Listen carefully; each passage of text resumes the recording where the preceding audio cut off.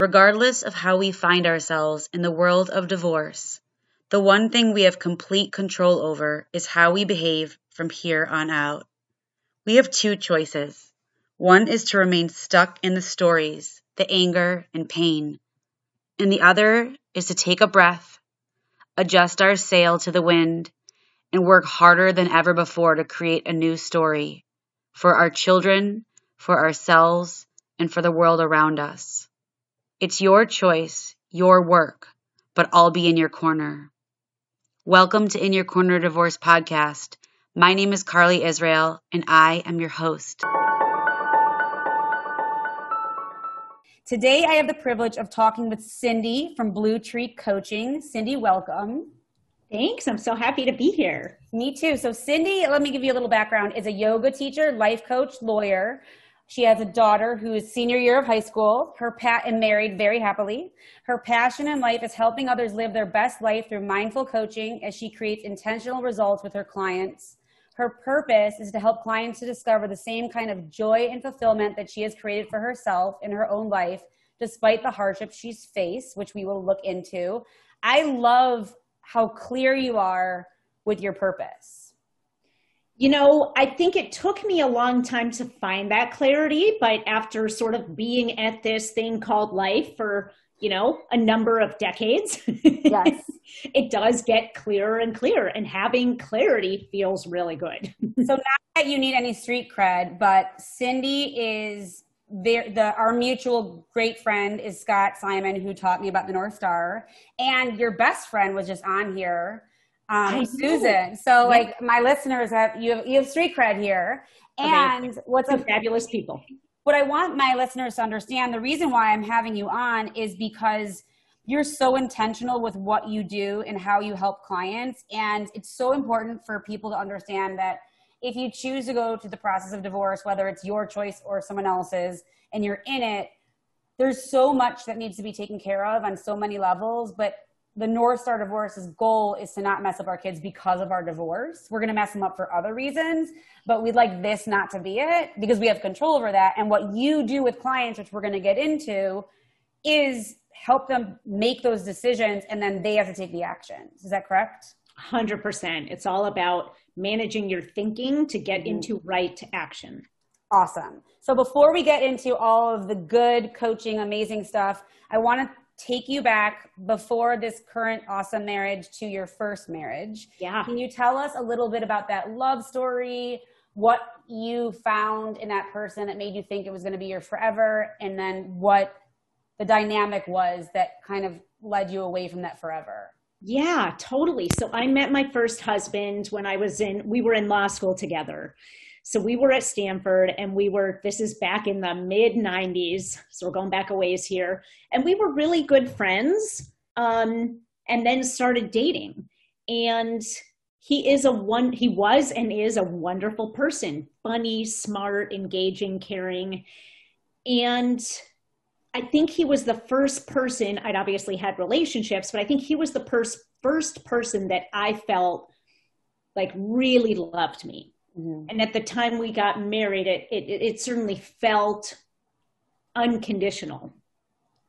And as we evolve and grow, people sometimes grow in different directions. Now, we were only married for 2 years. We lived together for a couple of years before that, dated for a couple of years before that. We did not have children together. So that made the divorce obviously much, much easier. It was more like a bad breakup, right? And I started to realize it's funny because I remember a moment when I was in undergrad in college having this thought, I don't want to live my life by inertia. And I'm not even sure what made me have that thought. And what do you mean by that? Can you explain that? I meant I don't want life to just happen to me professionally. I'm just friends with people because they're there. I'm in a relationship because he's there. I want to be more intentional. I don't want life to just unfold as if I'm in the passenger seat of it. I want autonomy and authorship. And then somehow I got very far away from that. I really did. And during the course of my relationship, before I was married even, So in my mid-20s, which is an unusual time, I developed a pretty severe binge eating disorder. And been there, done that, have the t-shirt and all the things I can't eat now because of it. wait, there's a t-shirt? Basically. It's like, I hate what I've done to my body and it's probably never going to be the same. Yes. Yeah. Yeah. And that was a super confusing time for me because now I look back and I can label it, but I didn't know what it was. I just thought I was a horribly messed up person. But something must have felt out of control for you, because the reason why I did that, at least me, was I needed to have control over something. Like you were just saying, you felt out of control. So that was an area you could control. Yes. And it was an area where I was completely out of control and ignoring the other parts of my life that I could have, but wasn't having any kind of mastery over. So the relationship was like date, move in. Obviously now we have to get married. It's funny because I had this thought about not wanting to live by inertia, and here I'm in full blown inertia and rebelling against that, against myself with my eating disorder. And I remember there being a moment in my marriage where things... Wait, can you pause for a second? You said these words. Obviously that meant we needed to get married. Isn't that so interesting? Like if you heard your daughter saying that, what would you say? Pause. Slow down, sister. Right? But here's the thing that I keep bringing up that's so interesting to me, because when I met my first husband, I was 24. He was 32. We met on J-Date. And he did not have me in his age group for looking, because he thought a 24-year-old Jewish girl was too young to want to get married. And I was like, please, we're Jewish girls. We're taught from the beginning of life, you must find a husband. And so this outline of how it needed to go, but think about us in our 20s.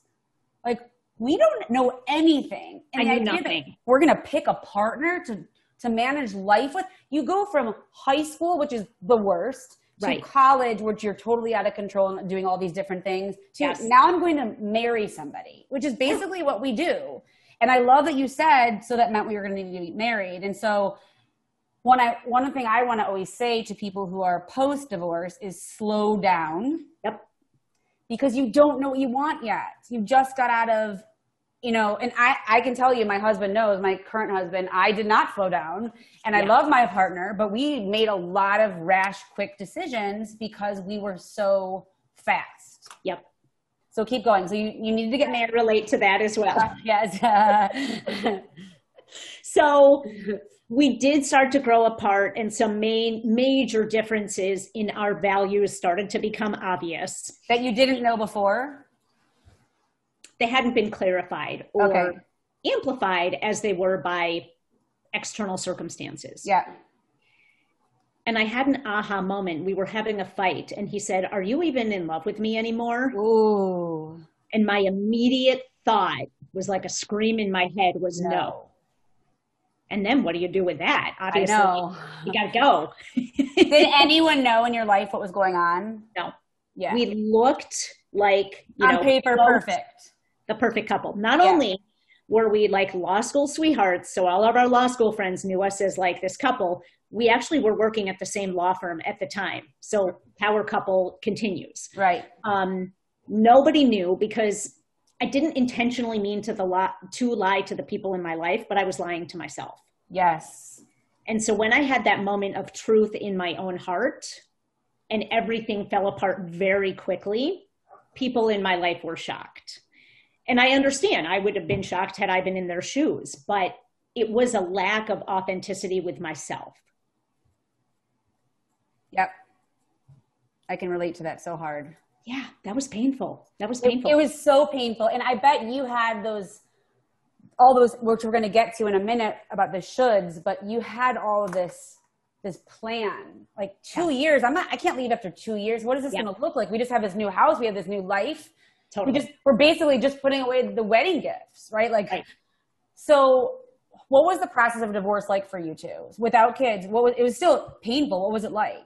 Yeah, I wish I had some of your guidance back then. I very quickly moved out and got my own small little apartment. And I literally gave him everything. Because why? You felt bad. You felt bad. I felt bad. And you didn't want to deal. I didn't want to be attached to any of the trappings.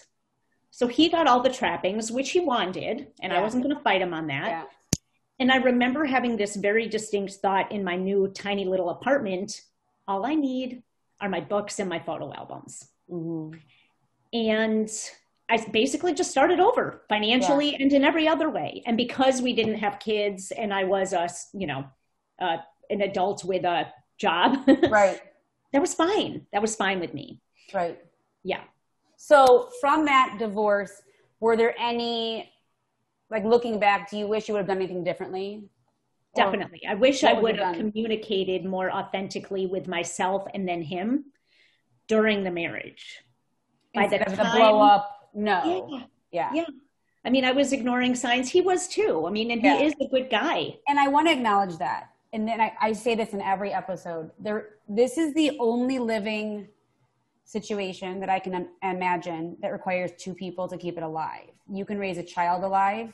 You can tend a garden by yourself. You can raise a child by yourself. You can tend a garden by yourself. You can raise an animal by yourself. You cannot keep a marriage alive by yourself. Mm-hmm. And if two people are not communicating, which is why I hate when people ask the question when someone wants to get a divorce or they're getting a divorce, they go, oh, who wanted it? Mm-hmm. And I hate that question because the person that's asking it is not understanding what it takes to be in a marriage, because two people cannot, like even in mine where my ex was so, and I'll say this to his face because we have a good relationship. He was so passive about everything that was going on. I would come to him and I'd be like, I want this. I need this from you. I want to connect like this. And he would just say, I'm fine.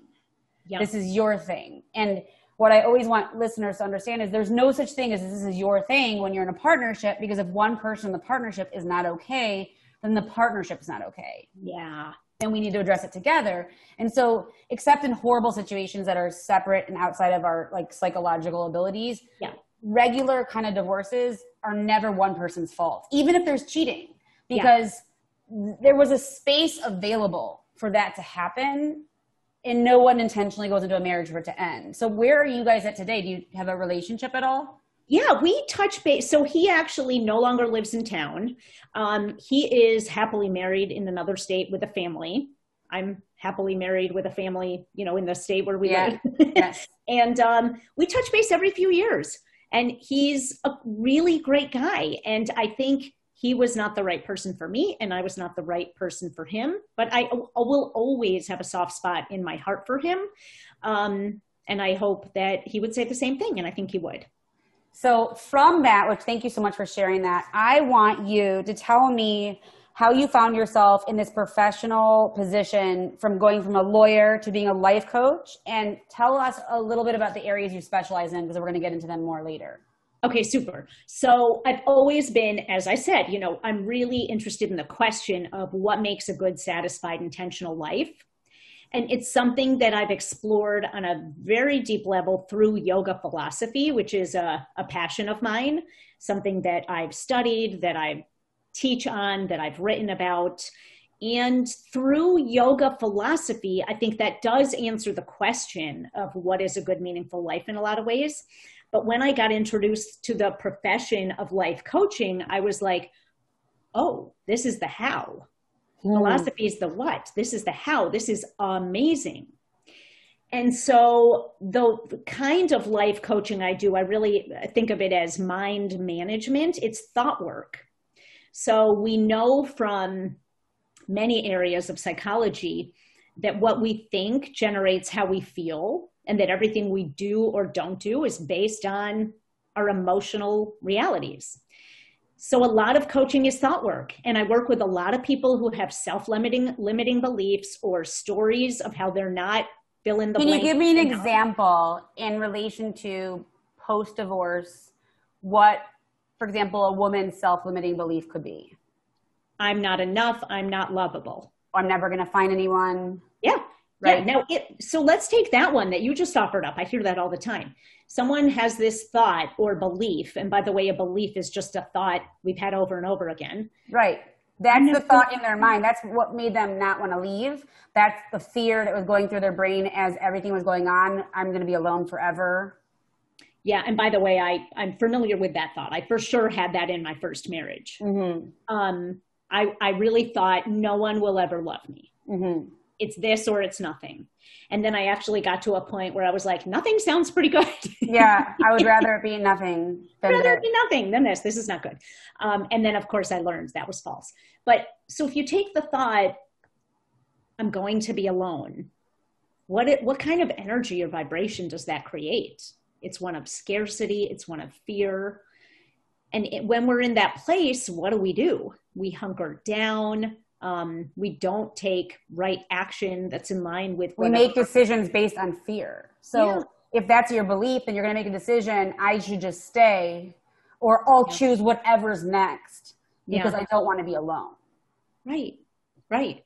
And that never works out very well. No. And when we're in fear, by the way, that operates at a very base instinct level. We're dealing with our reptilian brain that is just like, okay, the only thing that matters is survival. And it's not what gets us to a place of thriving. We're just surviving. Right. So what I would then work with the client on is, what are some thoughts we can work on getting you to believe that would create something better than fear? Confidence, worthiness, self-respect. And that's really what thought work is. How did you go from being a lawyer to this? Like, did you stop practicing law when you had your daughter? No. So I wear a lot of hats. So okay.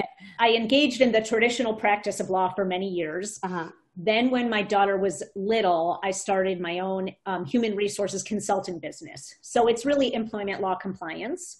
And I still do that.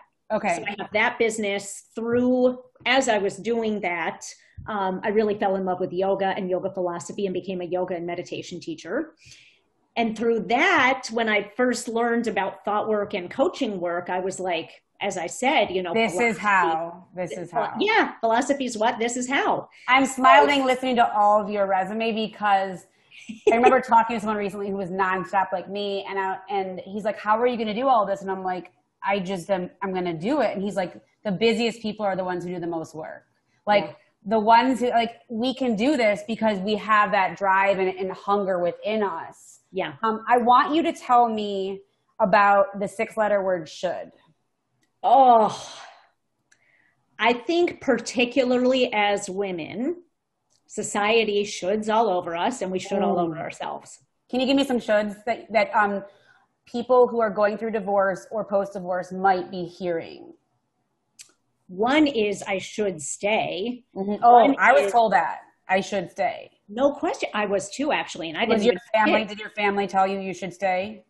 Or my family friends? told me I should stay. Yeah, my family did too. You know what? Actually, it was a gift because it was so painful to not get that approval because I'd grown up my whole life needing that approval, especially from my parents. And when they gave me that should, it forced me to have to find out my own truth and my own approval. And we've gotten to a place way better. Like we're awesome and authentic, and it took time. It was painful, but that was almost a gift that they told me this should, because then I had to find out my own if that was real. And what do you think enabled you to find your own truth? Because I think that's something a lot of people really struggle with. Such a good question. So I was joking with my brother about this. There's a magic mirror at our work, and I think everyone actually has one. But the one that I'm talking about was in the bathroom at work at the old place that we worked at. And I was in so much pain, struggling. I don't know what to do. And I tried a million things, and I Googled, and I went to 6 years of counseling and 3 marriage counselors. And I asked everybody on earth what I should do, which is insane that we are asking other people. The only time you should ever ask someone what you should do is in a medical situation where you need a medical person's opinion, right? Because otherwise, how does anyone else know, right? So I'm going to modify that, Carly. Sometimes we should ask a lawyer too. Yes, no, I agree. I'm married to a lawyer, so I agree with you. So I would be in the bathroom. I would outside of the bathroom at work. I knew nothing. I was lost. The second I was in the bathroom, I would turn into the mirror and I would look in the mirror and I would say, gun to your head, Carly, what do you want to do? And I always knew the answer. Oh my gosh. And there was one of those marriage books that one of the therapists gave us. And he said, there's like 40 million questions in here and you have to answer them all and like score and see like where you are. It was called like too good to leave, too bad to stay or something. It was awful.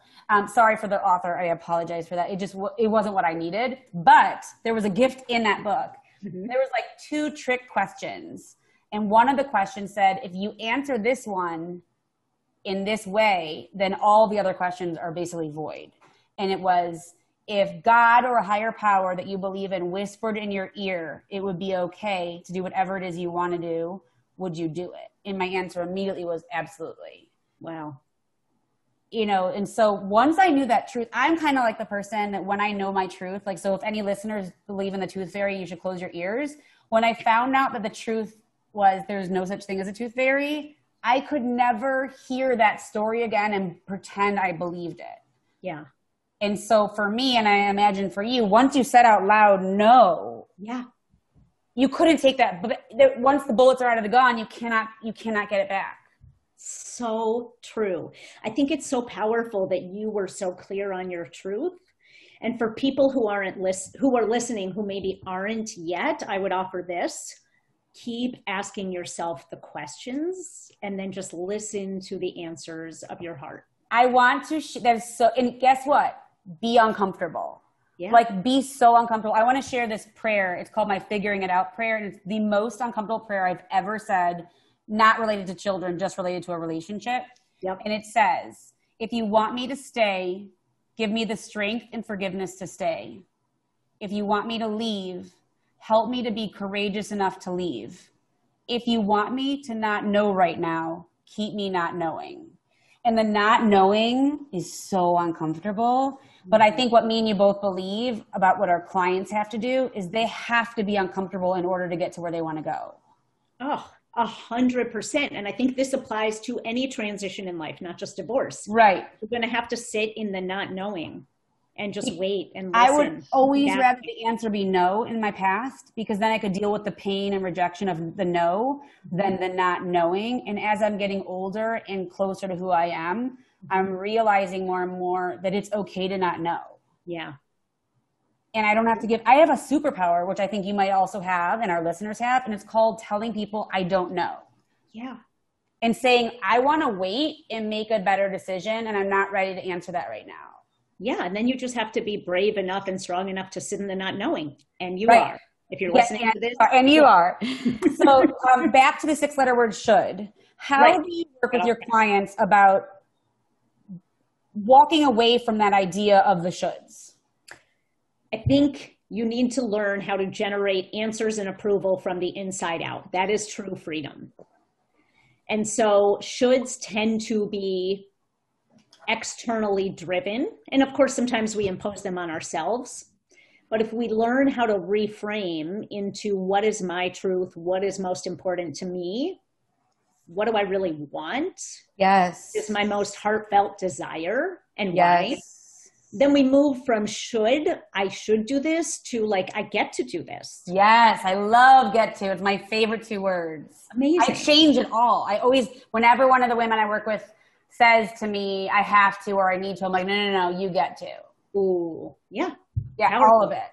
So you change the shoulds. Do you still hear yourself using should in your life? All the time. And then do you stop yourself? Yes. I'm so much more aware, partly from my mindfulness practice, but also from thought work and literally doing like thought downloads in writing. I'll be like, holy moly, Sindy, you just gave yourself 20 shoulds. Like, let's reframe a little. I love that. Tell me about a thought download.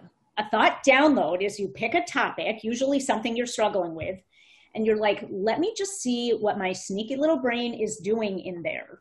And so you literally, what I do is I'll set a timer to 5 minutes and I will write down all what she's saying. Yeah. Everything she's saying.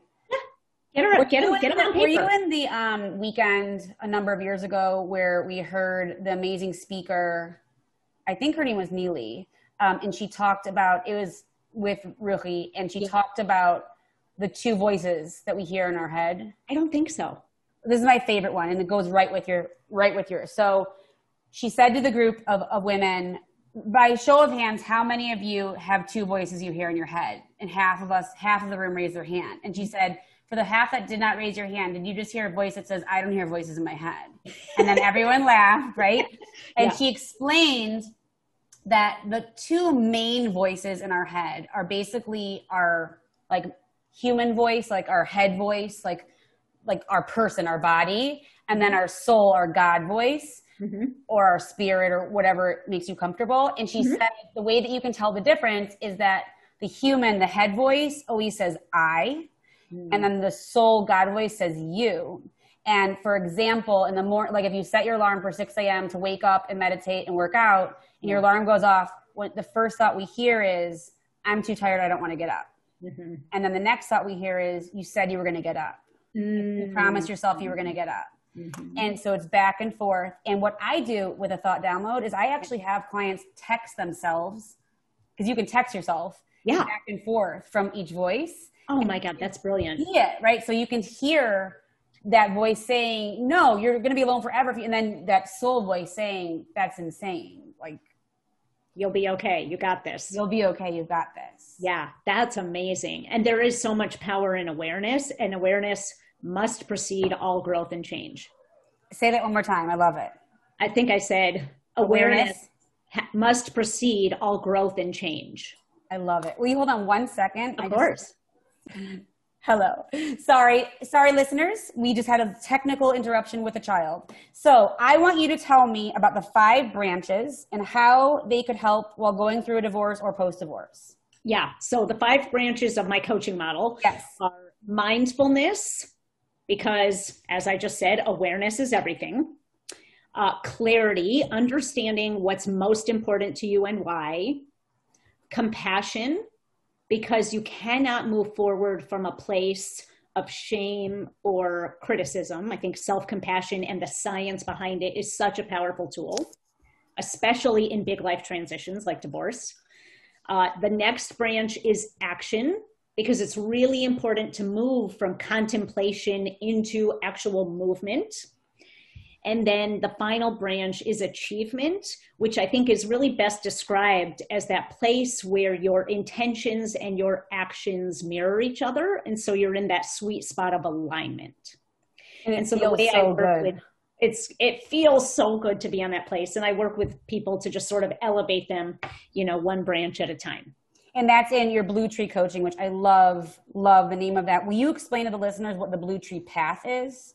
The Bluetree Path is my online coaching group. It is a monthly subscription. There's a private website, a private Facebook group.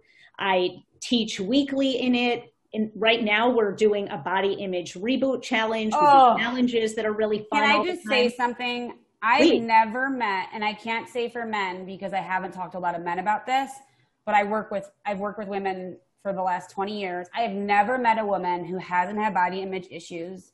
I'm 41, and I got to a place this last year where I said, I'm sick of living like this. Yeah. I'm no longer physically doing any of the behavior that was harmful, but I'm mentally doing it. Yeah. And I don't want to live like this anymore. And so it was a conscious decision. I hired somebody to help me, not help me figure out what to eat, but help me figure out how to change this thought, which is what you're talking about, and how powerful it is as a mother, as a fellow human, and to say to your friends when they're complaining about their body, you're not allowed to talk about your own body like that anymore. Right. It's not acceptable. Right. Don't do it in your head. Right. And so this is such a powerful thing, especially post-divorce for people who have had infidelity and they make it about them, which of course it's so hard to not make it about you, but it's actually not. Right. But to get to a place where you love yourself and you own yourself as is. Yeah. And then with your program, I'm imagining you're also helping them find their goals with that. 100%. But the first step is love and accept yourself for where you are. Then once you do, sky's the limit. But your goals are not so that you accept yourself. They're just for fun because you already accept yourself. That's really intentional living. So we do challenges like that. What is the challenge you're doing right now with that? So there's a whole workbook. It's a monthly thing where there's homework every week and we have an online community. And we just started it. So a lot of this stuff is ongoing. That's so cool. Yeah. I love challenges because I think it's really important. So I make my clients in our 5-session program, the last session is pointing them towards their bucket list. And for me, the challenges are not just physical, because they are physical, but they're also mental, spiritual, emotional, because I personally think that all of the different, like I did a challenge once and this was so challenging. I did 1 year of no apparel. I could not buy any clothing at all. I did the same thing. I did a year of no shopping. Not socks, not underwear, nothing, not shoes. So this is what I found. I want to hear what you found. So the reason why I'm also sharing this with our community is because money is an issue when you get divorced. Like, how am I going to manage this new budget, this new life? And some of us might have used shopping in our past to make our feelings go away or to hide our feelings. I remember being in Nordstrom Rack once and looking and like picking up a shirt and being like, this shirt is not going to help with what I need help with. Like, this is not the answer. But what I found a couple months in, so the first couple months, I still found myself like wanting to go to like my sale clearance online places just to check it out. And then I'm like, that's stupid, Carly. We're not doing that right now. And then I found myself realizing the only thing I truly needed within a year was I needed new socks. Mm-hmm. In which I shared that with my mother, who shared me 1 million of hers because she has a lot of socks. Yeah. And I found out that even though I have enough clothes currently, if I don't ever change size, to last the rest of my life, that I really only wore a certain amount of them.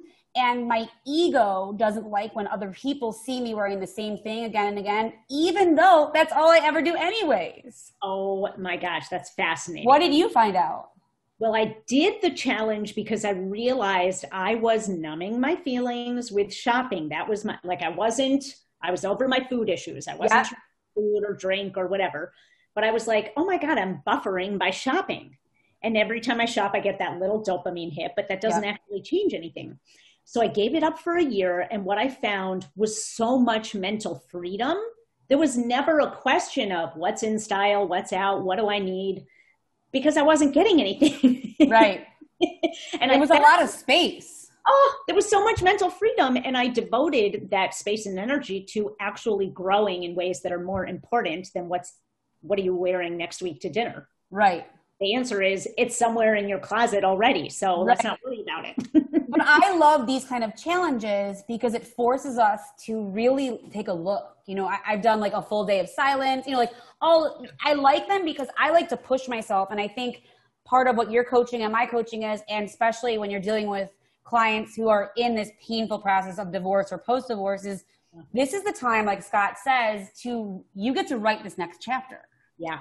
And like you said in the beginning, you wanted always to write your chapter. Yeah. You wanted to write your whole story. And everyone can write their own story. And you can. And for my clients, I let them know that you get to write the story of divorce. It doesn't have to be the story that your family or the news thinks divorce is going to be like. You get to decide what that's going to look like. It's so powerful. Right? It doesn't have to be miserable for your kids. Right. We have so much in common. Oh my goodness.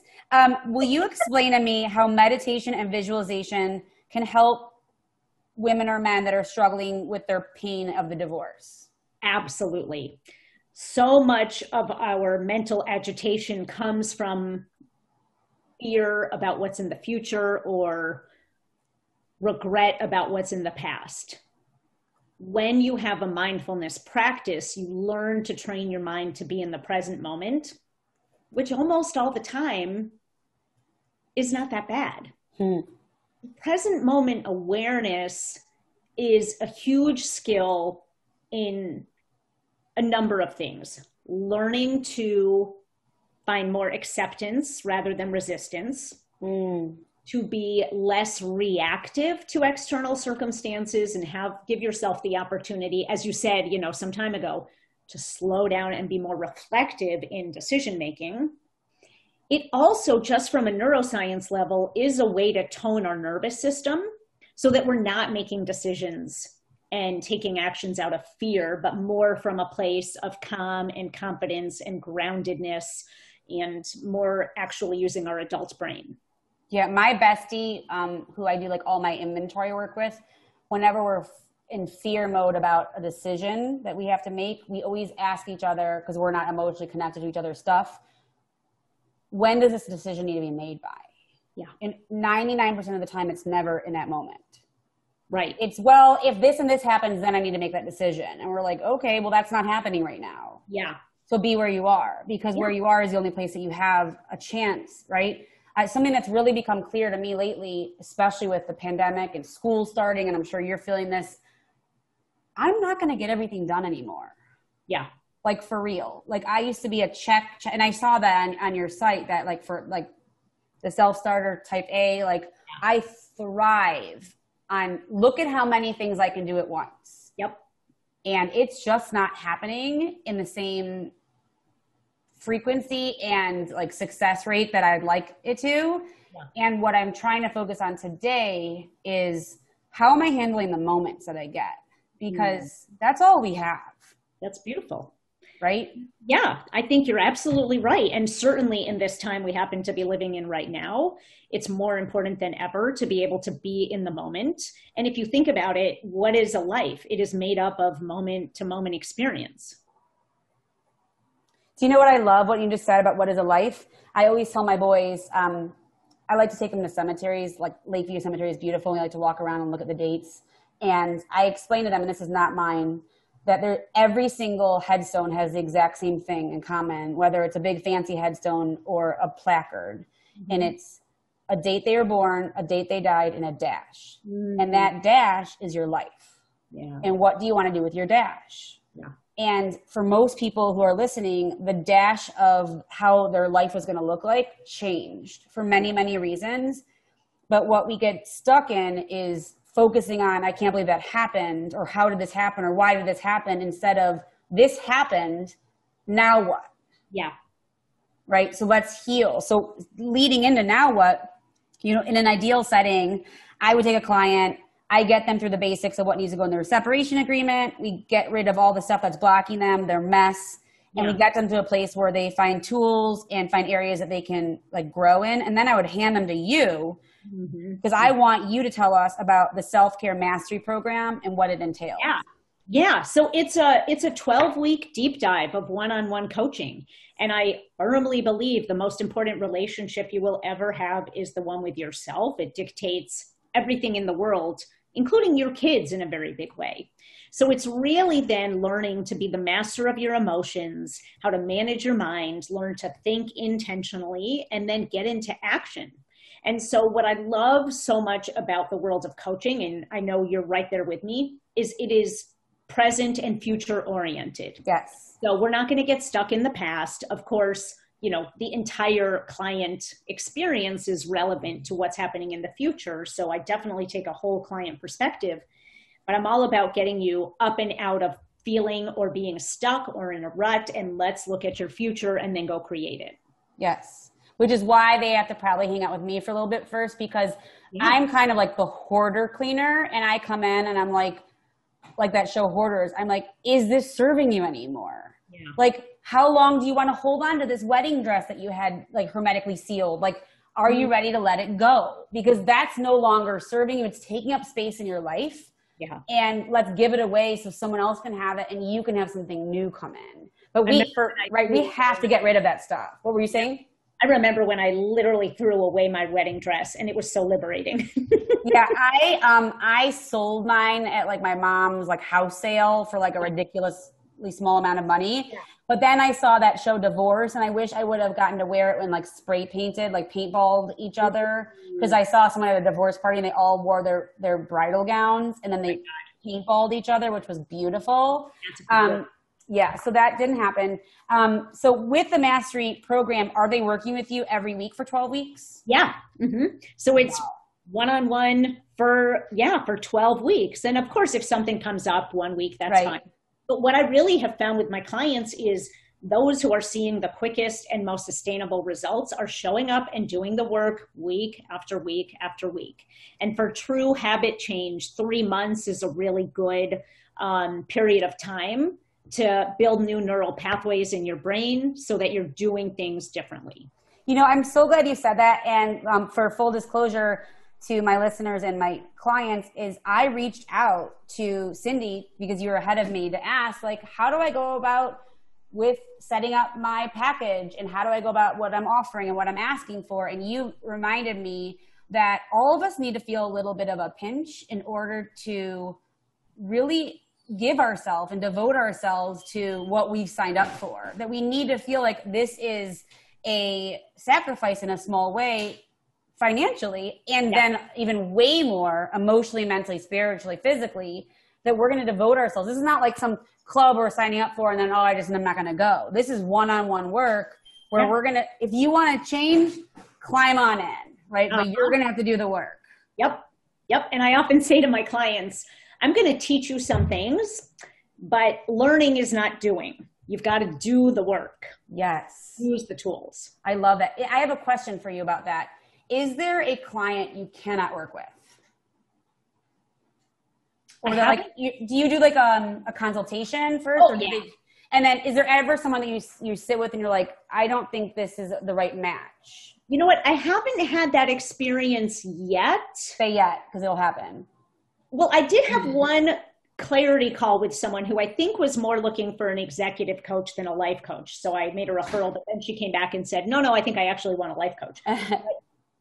But it depends. Like if someone was coming to me and they really needed you first or at all. Right. You can tell. Oh, you can totally tell. And I would refer out. Right. But no, that hasn't happened yet. But I think I had that happen before. Oh, you have? Okay. I was going to say it's a self-selecting group. People who reach out to me to kind of know what I'm all about. And right. It's true. They've self-selected to even have a call with me. Right. So the one time it's happened so far, and I know it'll happen again because it's happened in my other areas of working with people, is the person in our consultation wanted to only talk about the story and how horrible the story was. And they wanted it to stay in that place. They were not willing to understand that we're going to keep going through the story. Yeah. And they weren't ready to let go of their story, basically. Okay. It doesn't mean that they couldn't in the future, but they were stuck on, you need to understand how horrible my story is. Yep. And what my thing is we're going to acknowledge your story and we're going to get through it, but we need to keep going, like you said, present and future. Yeah, so maybe they need therapy before they're ready for coaching. Yes, because I am not a therapist and I cannot do that. I have a few more questions and then I will let you go because I know we are in crunch for time. How do you create an abundance mindset? It all starts and ends with your thoughts. So when I get into, as we all do, scarcity mindset, it really is that process I described of whether it's money or time or love of your children or someone else. Get all the thoughts down. There is erroneous thinking that there's not enough. But if you look for evidence that not only is there enough, but there's more than enough, this doesn't have to be life, divorce, parenting, a zero-sum game where someone wins and someone loses. You can really reshape your thinking around it, which I think is the secret sauce to all intentional living. That will generate a different feeling, which will get you into a different action, which will create a different result. So it is literally like figure out the results you want, figure out the actions you need to get into, and reverse engineer your thinking around it. So you're seeing where you want to get to, and then you're helping them figure out what do you need to do to get there. Yeah. And then what's standing in your way of doing those things? I love that. Yeah. So what do you want? What's standing in your way to get there? And what actions do you need to take to get there? And then so you help them figure out those actions. 100%. I love that. Yeah. Right. That's beautiful. My last question to you is what advice do you have for those struggling with the pain and emotional roller coaster of divorce? And what do you think that they need to do to become the best versions of themselves for their children? I think it's really important to not rush through negative emotions. So I know we've spent a lot of time today talking about thoughts and how to manage thoughts and create new ways of thinking. But I actually think a really important part of that is, I've heard one coach describe it as embrace the suck. Yes, I love embrace the suck. Yeah, some days it's going to suck, but you're a human having a human experience. Yes. And it's supposed to suck some of the time, a lot of the time. And so I guess I would say to people, don't numb it, don't avoid it, don't resist it, accept it, be present with it. And the fastest and really only effective way to the other side is through it. The only way out is through. It's my favorite.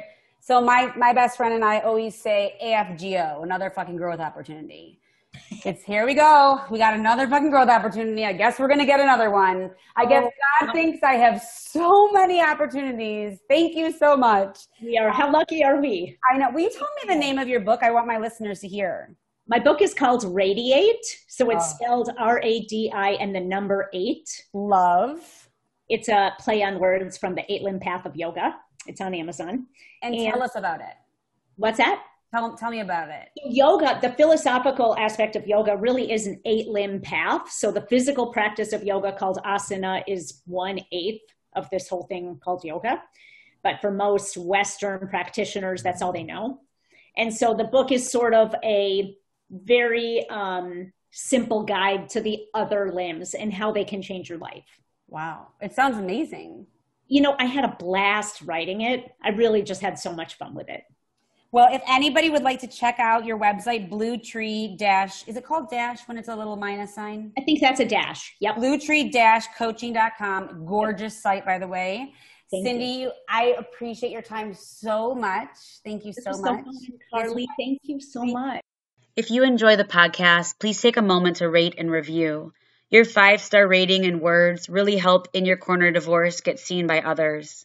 Remember, we get to write this next chapter for our kids, for ourselves, and for the world around us. Have a great day.